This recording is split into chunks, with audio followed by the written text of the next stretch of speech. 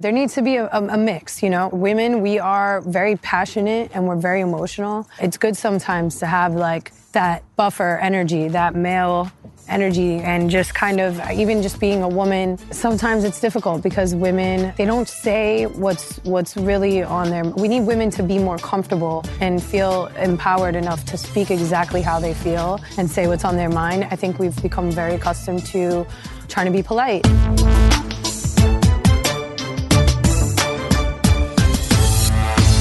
So welcome to today's show. I've got Julz here, and we're going to talk about something interesting because a lot of females have been asking me, bring female entrepreneurs on, and you're a female entrepreneur that's gone from the 9-to-5 grind to like building your own life, your own empire, starting with social media, but branching into all kinds of stuff. So I got to ask you, let me ask you this. You're from Miami, you said. Yes. Just moved out to LA 9 months ago. Before we even get into business, what's better, Miami or Los Angeles so far? I think that's very relative to like where you are in life and what it is that you're looking for, obviously. For me, Miami is one of the best cities in the world. I'm definitely biased. I have a special affinity for my city, but everything from the culture to the weather, to the nightlife, the tourism, the energy is very special. But for me right now, I'm my best version of myself in LA. I'm going to sleep earlier. So less partying in LA? Vegan. You know, yeah, it's definitely less. Well, I've been kind of surveying the land. Okay. I party because it's actually what I make a profit off of at times. So you're like me. I used to be in the nightclub business. Got paid to party. Yeah. So we have a marketing agency and we produce all kinds of events. So I kind of just came out and was like trying all the different places, and we just did our first showcase at Peppermint Club, which was really let's start. So what 9-to-5 job did you have before, and what's the main thing you're doing now? Let's see. We'll keep walking and talking. What was my first night? Well, I was just. What's the job you hated the most that you got forced in? Because a lot of people watching. I hated working for a medical sales company. Hated it. Why? I just hated being at a desk. I hated being in an office. I hated hearing stupid small talk in the lunchroom, like, oh, turkey again. Like, you know, it was just really like, I felt like I was that character on TV that I never wanted to be, like a grown-up. So then you transition. Now is marketing and social media your main way you're making money? Yeah, definitely. I would say the agency is one of the larger streams of revenue for me personally. I also have a management company, a production company, and, you know, have like YesJulz, also do things as a personality. So that makes a little bit of money also, but the agency is I think where I get to have them. What kind of agency? You manage people, social media, or you do it for businesses? Or we have clients that we manage, yes, from artists to, you know, Olivia and Natalie, who are on E. They have their TV show. I think everybody's an entrepreneur these days. So for me, I really just enjoy meeting people, seeing what they're passionate and excited about, and then applying my knowledge and contacts and creative ideas to that. So whereas a client may have at first been a social media influencer, maybe now they are designing their own capsule collection or, you know, creating their own book, or, you know, there's tons of different partnerships. So is that what you mean by like... So basically... But that's just one arm. Okay. There's also, what I enjoy most is music, you know, so we have a lot of clients, like we have a skincare line that we represent. We have a weed company that we represent. Shout out Concierge. We have What's it called? Concierge. Concierge. They're amazing. The weed. I love them. I like that name. Yeah. So it's the Chronic Concierge. Exactly. Adrian, are you a customer? Oh, you know... No, you're not yet, because Wait, what do they do? What do they do? So it's a lot, but it's like the Prada of weed. You know, you can't buy it anywhere. It's very exclusive. They have everything from the farms to this brand that they've created, which is basically like a concierge for the smoker. Okay. And they have a new product, which is very unique. It's called the Ripper. Okay. And instead of just burning the same oil over and over again, like most vapes, there's a 360 technology that's specific to this design and model, that you're not just burning the same THC over and over, so it doesn't have that weird taste that sometimes you'll get when you're smoking vapes. If you smoke vapes, I am an advocate, and it's definitely going to be one of the largest industries we've seen to date. So I'm happy to be taking my hand in it, but we still will do everything like redesign their merch, consult on the packaging. Is it you? Are you kind of the creative genius behind it all, or do you have people working with you? Yeah, I definitely have a team that makes it possible for me to do what I do every day. But I think when it comes to like, hey guys, let's make our pre-rolls case like matte black with embossed gloss. That's usually coming from me, and I really enjoy like bouncing ideas off of my team. So I'll do stuff like that. Pisces are the best designers. The most creative. Are we? Yeah, Pisces. I didn't my know grandma. that. Oh, Dr. Seuss was a Pisces. That's all I got. No, they are creative. Rihanna is a Pisces. Yeah, so I really enjoy that. I enjoy creating experiences from the bottom up.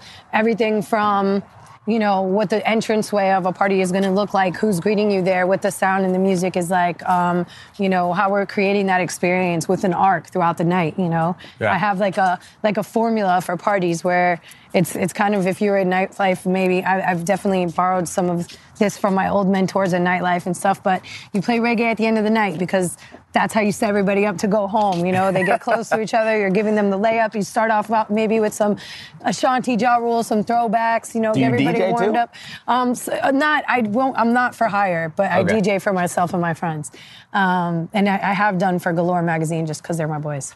But so there's a lot we do. But the agency aspect is like I really just love building brands and, helping brands. What I realized at an early age was that there's a big disconnect between the culture and the brands and all the money that they're spending. And, I realized like, wow, there's all these people up there trying to figure out how to talk to us. And I've managed to somehow grow a platform, thank you to social media and the events and the people that I've connected with that have allowed me to leverage that platform. But through doing that, I can connect those dots and kind of help to make sure that cool things are happening. If I feel like brands want to talk to us, well, we're way more accessible. People like me, people like, the other people, yourself even, who are helping these brands kind of architect how they're going to speak to us. Yeah. And involving the people. Yeah, because I feel like brands get disconnected. Oh. Got out of there just in time. Yeah, it's right. Got out of there just in time. It's getting crazy back there.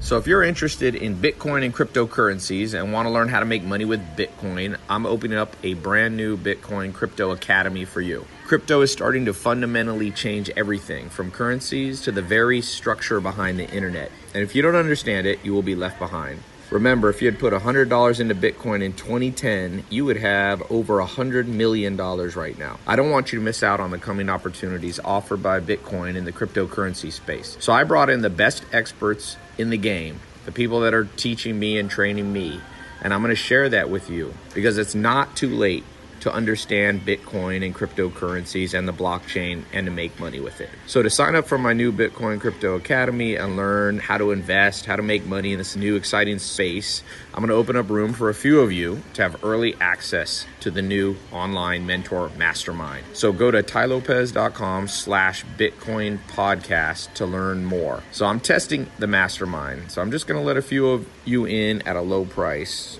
And it's already filling up quickly. So if you want to get in, I'll let a few of you in. So go to tylopez.com/Bitcoin podcast, all one word. tylopez.com/Bitcoin podcast. If the course is closed, when you get to the page, put in your name in the waiting list. You missed out on the first round.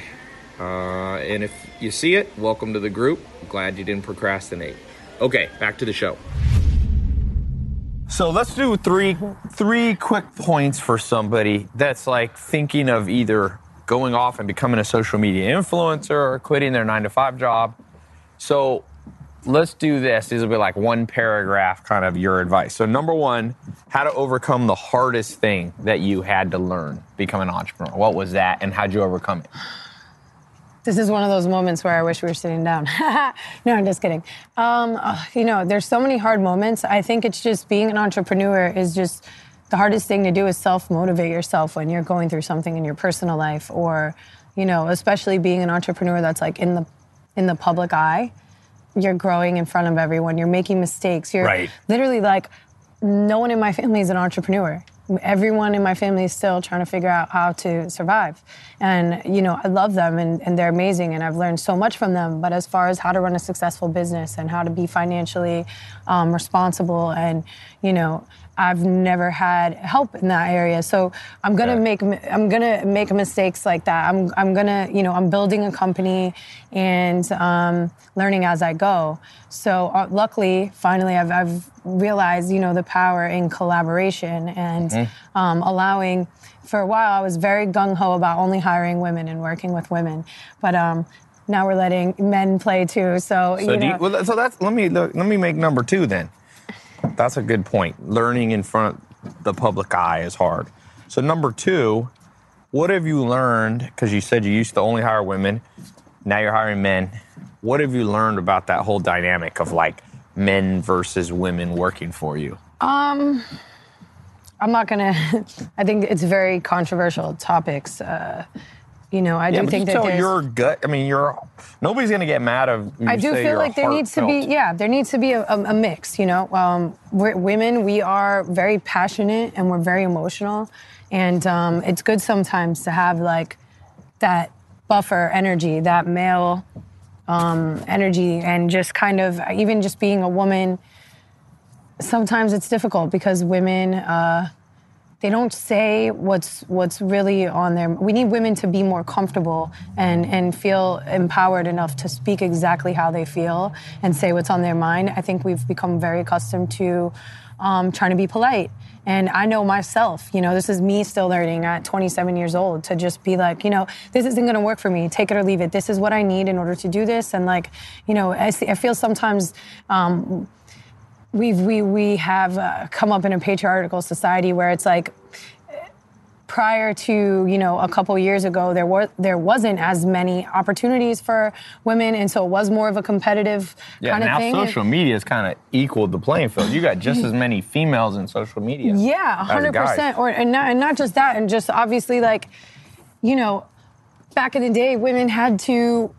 Their only shot at survival before we were allowed to vote, before we had jobs, before we were respected as equal members of society, we had to compete for men in order to secure ourselves a nice household, in order to have a family. And that was like kind of, it takes a while for a society to recover from that and to transform, right. And for, women as a species to come to a place where we demand our place. And I think that the time is now. The time is now. The time has come. And finally, I think we're seeing these moments where it's like actresses in Hollywood are showing us these incredibly disappointing statistics of who was it? Man. I mean, the pay differences that are happening. I mean, literally, there was like Mark Wahlberg. Yes, Mark Wahlberg. You're talking about in that reshoot of the movie where he got paid $1 million and she didn't get paid. I mean, and here's the thing, and she didn't have it in her contract. Well, guess what? I'm sure when Mark was coming up, someone in his circle suggested a great lawyer to him and allowed and help him set up those key people in his circle, those, that guidance for him. And as women, we don't always get that. Yeah. And so we need to start sharing our resources with one another as women. We need to start, not kind of trying to keep everything to ourselves, because only when we share can we get to a point where we can make this fight. Because if you go by yourself as a woman, you get to the top, and then you realize, wow, everybody in this room is making way more than me, and I'm doing just as much, if not more. Right. But where are my sisters that are going to fight with me? Because I left them all down there. Yeah. So the guys aren't going to fight. They're paid. They're good. I mean, and that's also, hopefully we get to a point where, and I was very, very impressed with like the amount of men and young men even that were at the march this past weekend. That's very important, and it's really important to see the next generation of kids see this like kind of, I don't want to necessarily call it the feminist movement, because everybody has their own, connotations of what that is. But, for them to be growing up in this time and so they can look at us as their equal and just have that with them. And, that's how it's going to continue to evolve. Anyways, I talk a lot. That's okay. Sorry. So this third point, I want to ask you. I saw somebody do this on an interview, and I've never done it. So you're going to be the first person. If you had to summarize your advice to people, one word, this is hard. I've tried this before. What would your one word be for an entrepreneur, female, anybody listening? And so, like, for example, I saw an interview, it was like, loyalty or knowledge? Like, what is a word that's like, I'll give you a second to think on it because it's not. Yeah. Like if you had to have a word. shirt, what would it say that like conveyed your message? Faith. You have to have faith in yourself. Above all, faith in God, faith in yourself, faith in your journey. Because if you don't have faith, there's no way you can be an entrepreneur. Yeah. I mean, the number one thing that you do when you set out on creating something is believing in something that doesn't exist. Yeah. Essentially, right? It exists in your mind. So I think the minute that you start doubting yourself and you lose that faith, that's when the company goes under or you fail or, you know. Faith is believing in your company before anyone sees it, because some people want to be like, it's believing in your team. You're crazy, yeah. It's believing, you know, it's faith that your clients have in you. It's just, I mean, it's so important all around. Yep. That was good. Hey. Thank you for being on the show. Thank you.